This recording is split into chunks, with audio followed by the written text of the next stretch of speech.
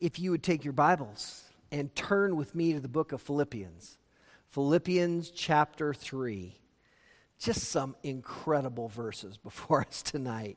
This is such an excellent book, and then you just hit these verses that are just monumental in their impact, and that's really what we're looking at this evening in Philippians chapter 3 and verses 12 to 16. So if you turn there, Philippians 3 and verse 12, we've entered into this amazing third chapter as we've discussed, the extended power of the application that is so evident here, which is stunning to realize in light of the application that we've come out of. Chapter 2 telling us and showing us so beautifully the need for humility and the need for tenderness as a result of the humility and that tenderness which Christ showed. The one who was fully God and fully man, and the amazing doctrinal statements in the kenosis passages of chapter 2, that then as we see him in his humility having set aside or veiled for a time the elements of his deity so that he could be our great high priest, we too are to learn the amazing blessings of that humility in our lives. So to consider now that we're in an even bigger application section is even kind of hard to grasp.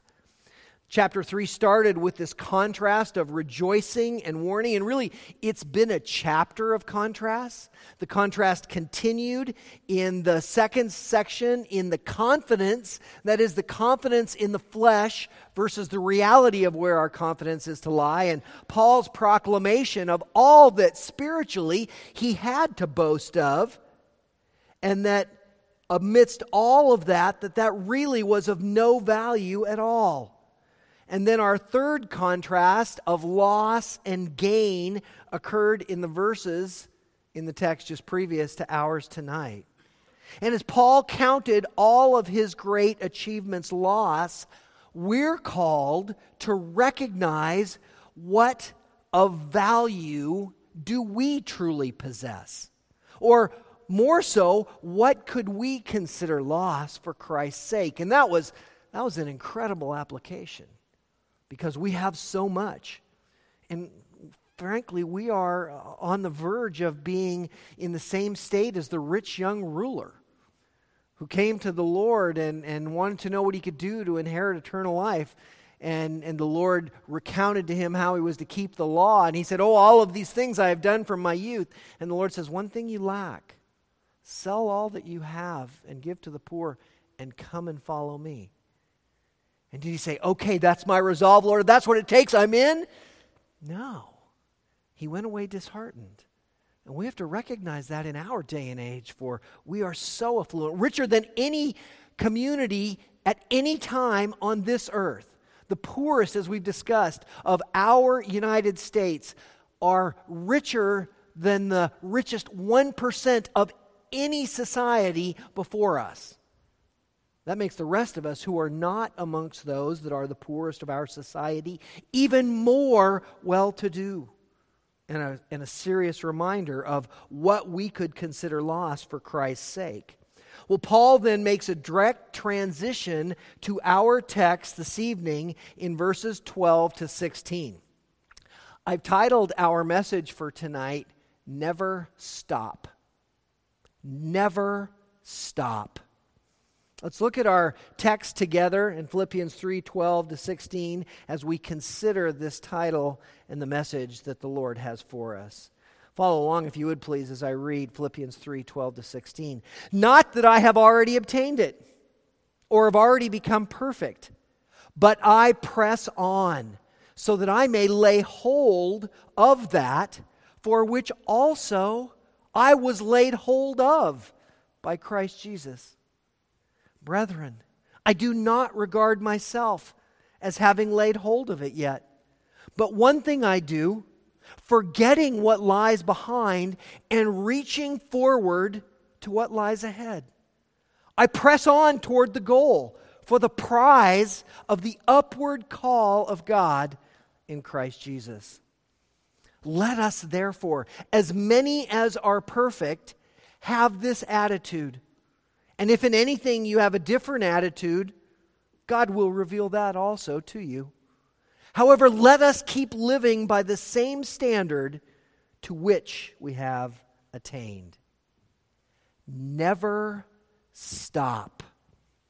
Paul expresses in our text tonight 3 actions of perseverance that every Christian must embrace.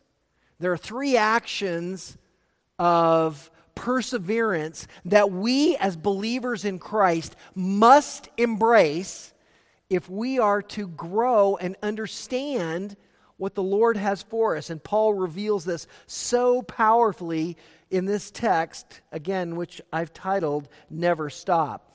Paul, as he expresses these 3 actions, he brings the first one to us in verse 12. And as he does so, I've titled this first point in verse 12, Laying Hold. Laying hold. The first part of verse 12 says, Not that I have already obtained it. The first question that we have to ask ourselves is, what has Paul not yet attained? He says, not that I have already attained it. So what is it? To what is Paul referring that he has not yet attained? Well, to understand that, we have to back up the bus.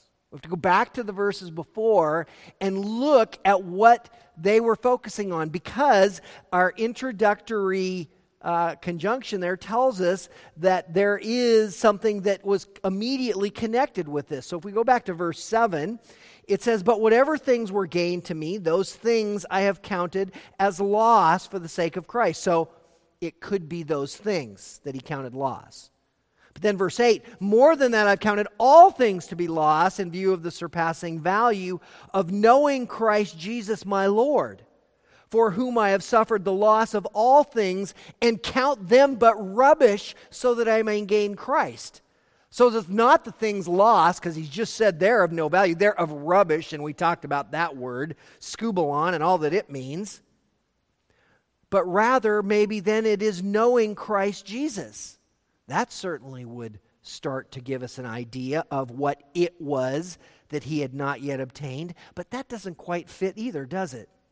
So we go to verse 8. More than that, I count all things to be loss in view of the surpassing value of knowing Christ Jesus my Lord, for whom I have suffered the loss of all things, and count them but rubbish, so that I may gain Christ. And verse 9, and may be found in him, not having a righteousness of my own derived from the law, but that which is through faith in Christ, the righteousness which comes from God on the basis of faith. So now he's crescendoed a bit more. It's not just having Christ Jesus, it's the righteousness of Christ Jesus that has become the pinnacle of this. Could there be more? Well, we look at verse 10, that I may know him in the power of his resurrection and the fellowship of his sufferings, being conformed to his death, in order that I may attain to the resurrection from the dead. That's all what comes out of his righteousness.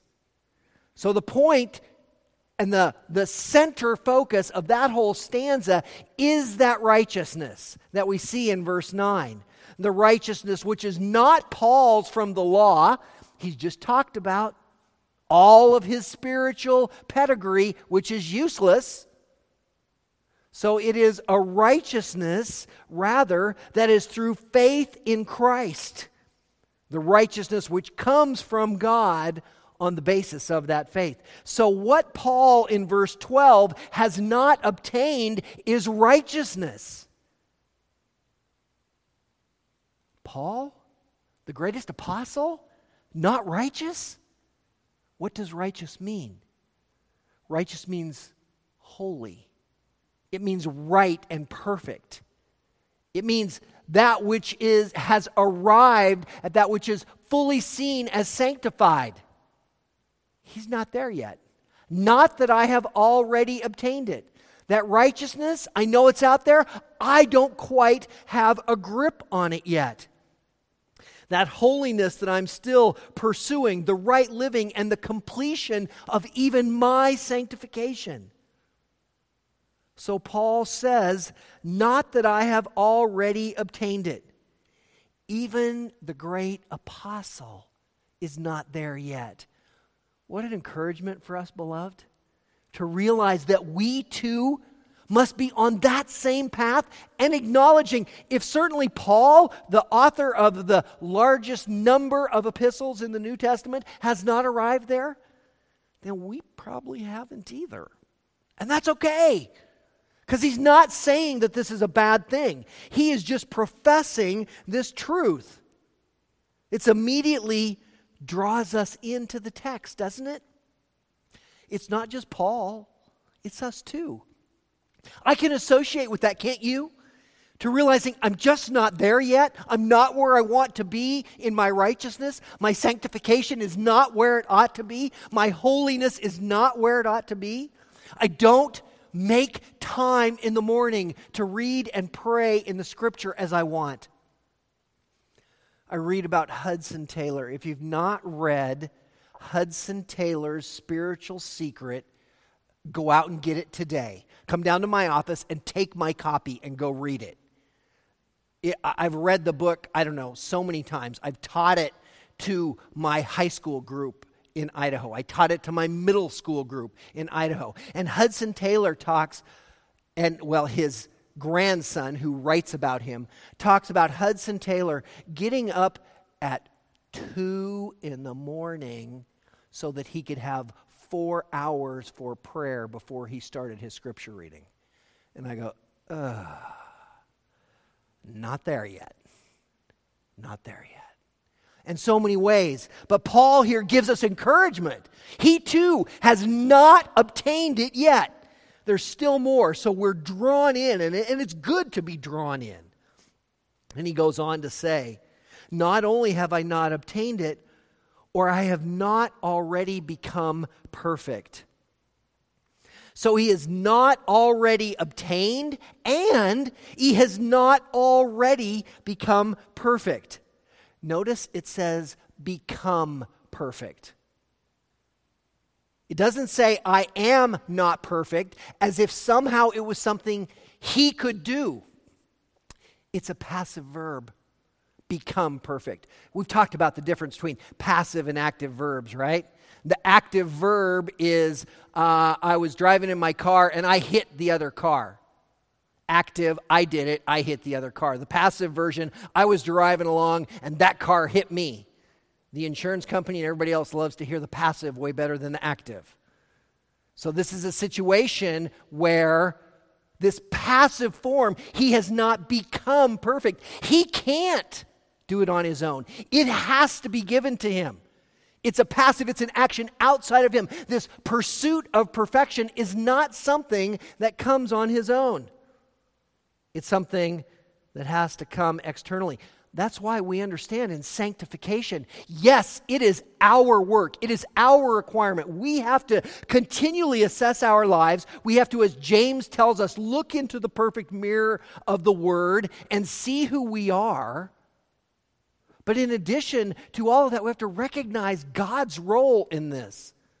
The role of the Father, Son, and Spirit, all involved in our sanctification. A beautiful consideration, and this is what's being proclaimed to us by his not yet already becoming perfect. Beautiful for us to understand the action and also the result. But notice also the word already. It's repeated so we don't miss that this is the current state of Paul's life. This is what's going on right now in the Apostle Paul's life. He's not writing about past history. Like, back when I first went into jail, I wasn't quite there, but now I've arrived. No, right at this moment, as he's writing, and he's bringing this powerful illustration, he is giving us twice this repeated statement of the current condition of his life. But the two negations that are with that reveal the assessment of his life. He's not there yet. I love what John MacArthur says about this.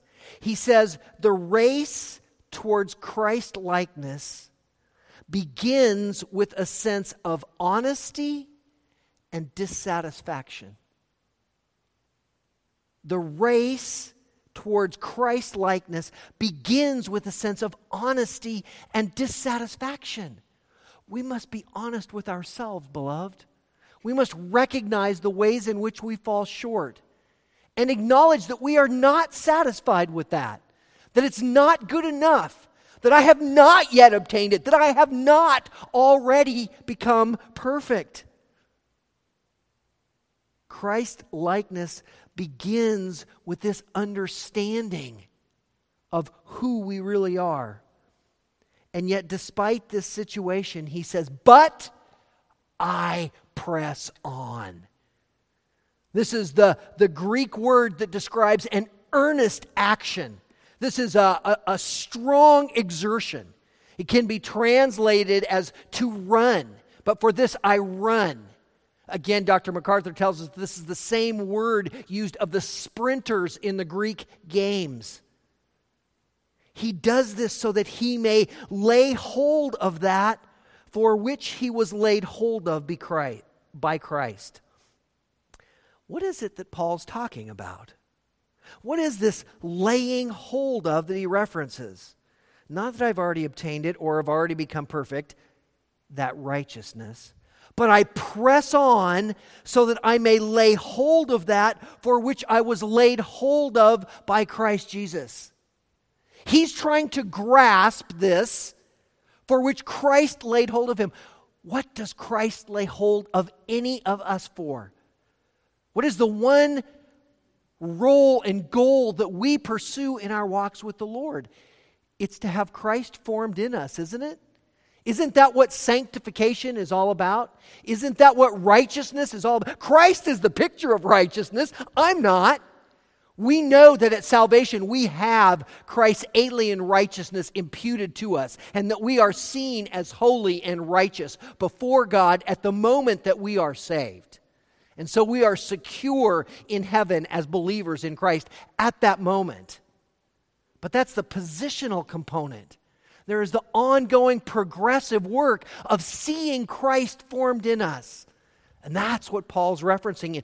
That's what Christ laid hold of Paul for. That's what he laid hold of you and me for. So that Christ would be formed in us. So that we would be living expressions of the Lord Jesus Christ on earth. This is the perfection of righteousness. It's what we see proclaimed back in one of my favorite chapters of Scripture in Romans chapter 8 and verse 29. Romans 8:29, for those whom he foreknew, he also predestined to become conformed to the image of his Son, so that he would be the firstborn among many brethren. Those whom God foreknew and predestined to become conformed to the image of his Son. We are to be conformed into the image of Christ. Christ is to be brought to life in us, and we are to live out our lives, as Romans 12 tells us, as living sacrifices unto Christ. This is that for which Paul was laid hold of. This is what laying hold is all about. And beloved, like Paul, we must never stop. We must never stop. So with the first action of laying hold established, it takes us to our second action and our second point in verses 13 and 14, which I've titled Pressing Forward. Laying hold and then pressing forward. Look at verse 13, if you would, with me. Brethren, I do not regard myself as having laid hold of it yet. But one thing I do, forgetting what lies behind and reaching forward to what lies ahead. Paul reaffirms his current standing. That is, not there yet. I'm not there yet. Not yet laying hold of it. Exact same verb that we saw back in verse 12. I do not regard myself as having laid hold of it yet. But, again in contrast to his current condition, he is pressing forward. And notice what he says, but one thing I do. He considers where he is. I could be downcast, I could be depressed, I could realize my current spiritual situation, and I could beat myself up pretty badly and say, I'm just kind of a loser Christian. I don't know why the Lord has anything to do with me. But that's not at all what Paul does here. He is understanding that he could and should be so much further along. But no, that's not it. He forgets what lies behind and he reaches forward. Forget what lies behind. Forget it. Those things that are monumental spiritual experiences. I've done this. I've done that. It's of no value. It's behind you. So also with the monumental spiritual failures. Oh my gosh, I've done this. I've done that. Forget it. It lies behind you. Beloved, we cannot change the past. There is only one thing that we can affect, and that is what comes before us. We can purpose with all of our hearts and with all of our souls and with all of our minds, as Paul did, to forget what lies behind and reach forward, to keep pressing ahead. That's exactly what he's telling us. Reaching forward towards greater sanctification. Reaching forward towards greater holiness. Reaching forward to better proclaim the glories and the excellencies of our Savior. To let everyone know how much we love this one who has set us free, who has given his life for us, and that he loves them every bit as much as he loves us. And that his desire is that they would come to know him. That he would remove them from the bondage of their sin and their iniquity and give them eternal life in him. That is what we are to be about. That is reaching forward to what lies ahead. Verse 14 carries the idea of pressing forward further, where it says, I press on toward the goal for the prize of the upward call of God in Christ Jesus. He is pressing on towards the goal. That verb pressing on, same as we saw back in verse 12. Repeating for emphasis that we have to press on. Remember, that was that running, that exertion, that strong effort to press hard. This is who we are in our Christian life. We're not like, oh yeah, I'm going to get there. I got to have a little time. Be easy with me. No, it is a run. What's here today? I've got to go. I've got to be moving. I'm in the blocks. I'm ready to go. That's what our lives are to reflect. It's not like, well, I think I'll think about it a little. I think I'll come up with a plan about how I'm going to do a little better in my prayer life. I'm going to do a little better in my Bible reading. I'm going to try and be a little better Christian, but I'm going to take a while to develop that plan. No! Go now. Go now. Press ahead. You don't see a sprinter. We've got the Olympics coming up, the Summer Olympics in a couple of years, and I'm not fond for a number of reasons of the fastest man in the world, but you cannot argue with what it means to press on as you understand Usain Bolt coming out of the blocks in a 100-meter dash. I mean, that is a picture of every muscle and element and fiber of that man's being exploding down the track. That's the picture that we're to be about. Every fiber of our being focused and pressing ahead towards Christ, pressing ahead towards the cross. That's what we are. That's who we are. That's exactly what we see in verse 14 as he again repeats that verb, pressing on towards the goal. The goal, here another athletic word.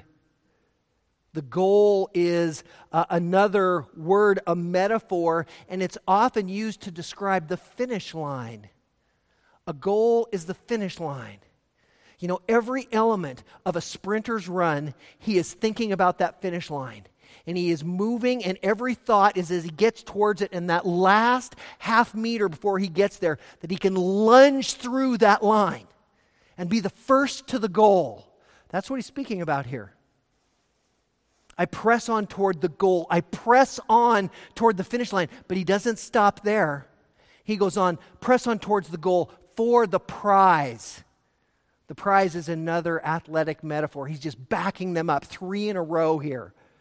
3 in a row. Pressing on. Goal. Prize. The prize is the reward that he is pleading for. The prize is that which lies ahead for him. It is the gift. It is the trophy. It is the wreath. It is the crown. And what in a perfect metaphor, the wreath which runners received in the Idumean and Olympic Games of that time as the crown of their victory. And spiritually, that prize is perfectly conveys of the prize of the upward call. The prize of the upward call of God in Christ Jesus. It is a heavenward race. Heaven always before us. The ultimate reward of the believer. Do we have, he is bringing to us this vehement striving crescendo towards heaven. And beloved, we just have to keep asking ourselves, is this our goal? Is heaven everything to us? And I will tell you, and I'm so blessed to have some of our young people with us this evening, it's harder for you. It's further away. It doesn't seem like as great a reality. For some of us that have lived a little longer and walked through a few harder miles and know some of those details, heaven is immeasurable. By the way, that is one of the many vital realities why you must connect with our senior saints in our church who understand this so that you can get that picture, so that you can see them pressing on for the goal. When we see our Zelna McLeans, when we see all of our wonderful seniors continuing to walk and to live for Christ, our Marjorie Halls and so many, these are the picture of those who are heaven-minded. And we must be that way. We must be forgetting everything that is around us and looking forward to heaven. Is that you? Are you delighted to consider what it will be like to be in Jesus' presence? Are you delighted to recognize what it will be like to be free from sin? That's the picture that's being painted for us. To live Christ-like. Is that not what Paul just said? To live in Christ, live as Christ, and to die is gain? How could he say that? Because it is. Yes, to live as Christ, to live as glorious, the blessings of sharing our most holy faith with those around us and with the world that so desperately needs to know. But to die is gain. To die is to know Christ, to know Him as we are known. What an amazing privilege this will be. To consider the desire of heaven. And beloved, as we think about pressing forward towards the goal, towards the upward call of Christ Jesus, we must again never stop. Never stop laying hold. Never stop pressing forward. And our third point, never stop living right. Never stop living right.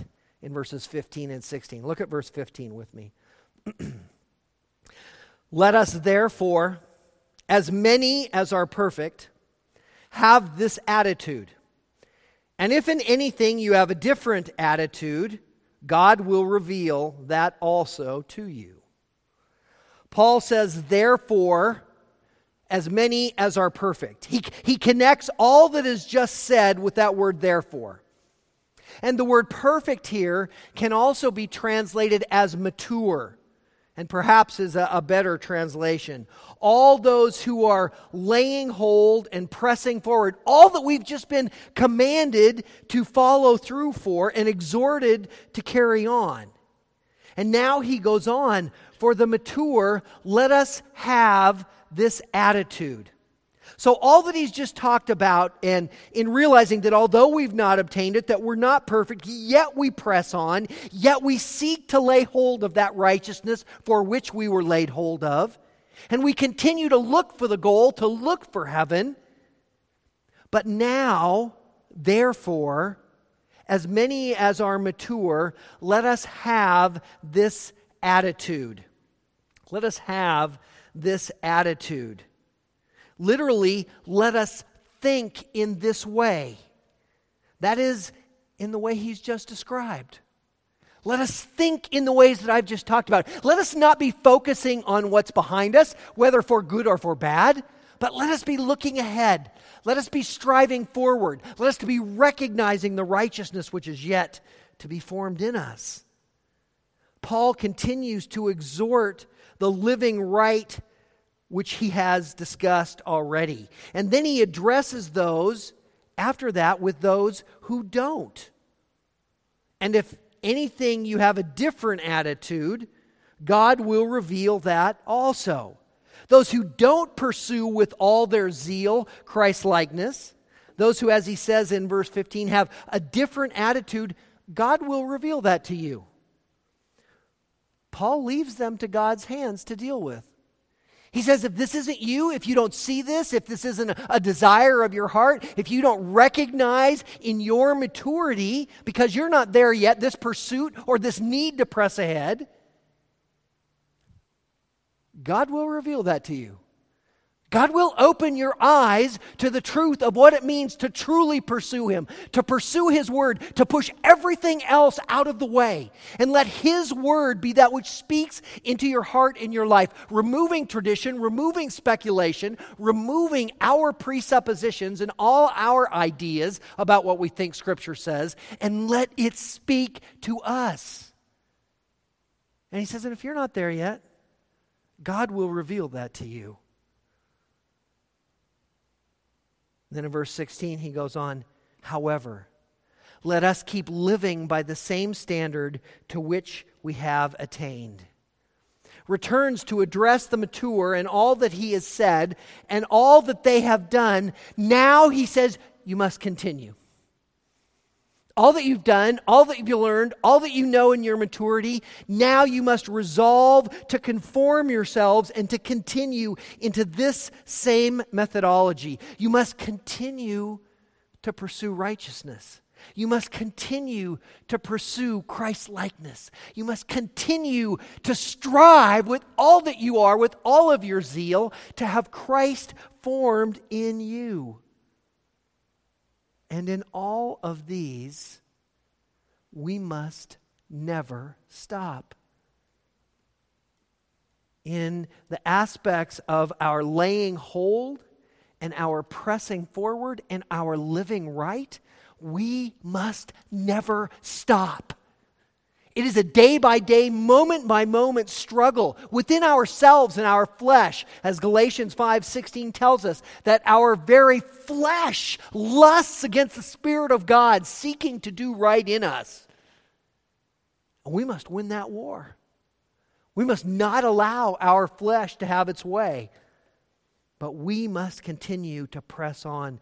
And these are the hallmarks of a Christian.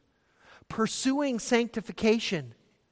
That is understanding that every day that we fall short. Not beating ourselves up for it. In fact, even seeking more to know which ways we fall short so that we might do a better job in the future. Pursuing righteousness. Recognizing holiness in our lives. And anything that stands in that way, clearing it out. As clearly as the steel tip the steel bow of an icebreaker ripping through the Great Lakes.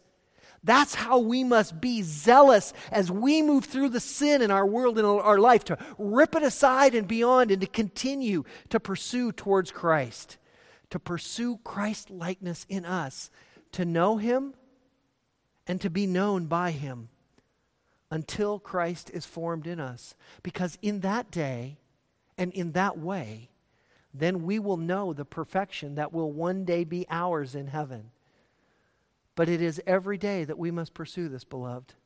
And it is the most glorious and exciting privilege to understand that we stand side by side and shoulder to shoulder with the great Apostle Paul as those who have much work to do and a great resolve and direction on how to do it. And we stand with one another in this church as having opportunity to encourage and strengthen one another, to guide and to guard, and that through us, that Christ would be formed here and that he would be made known in this community, in this town, in our state, and in this world. And that's the job that we've got to do. And it's a job we can do. And with God's help, it's that which he will accomplish through us. And we can rejoice in that.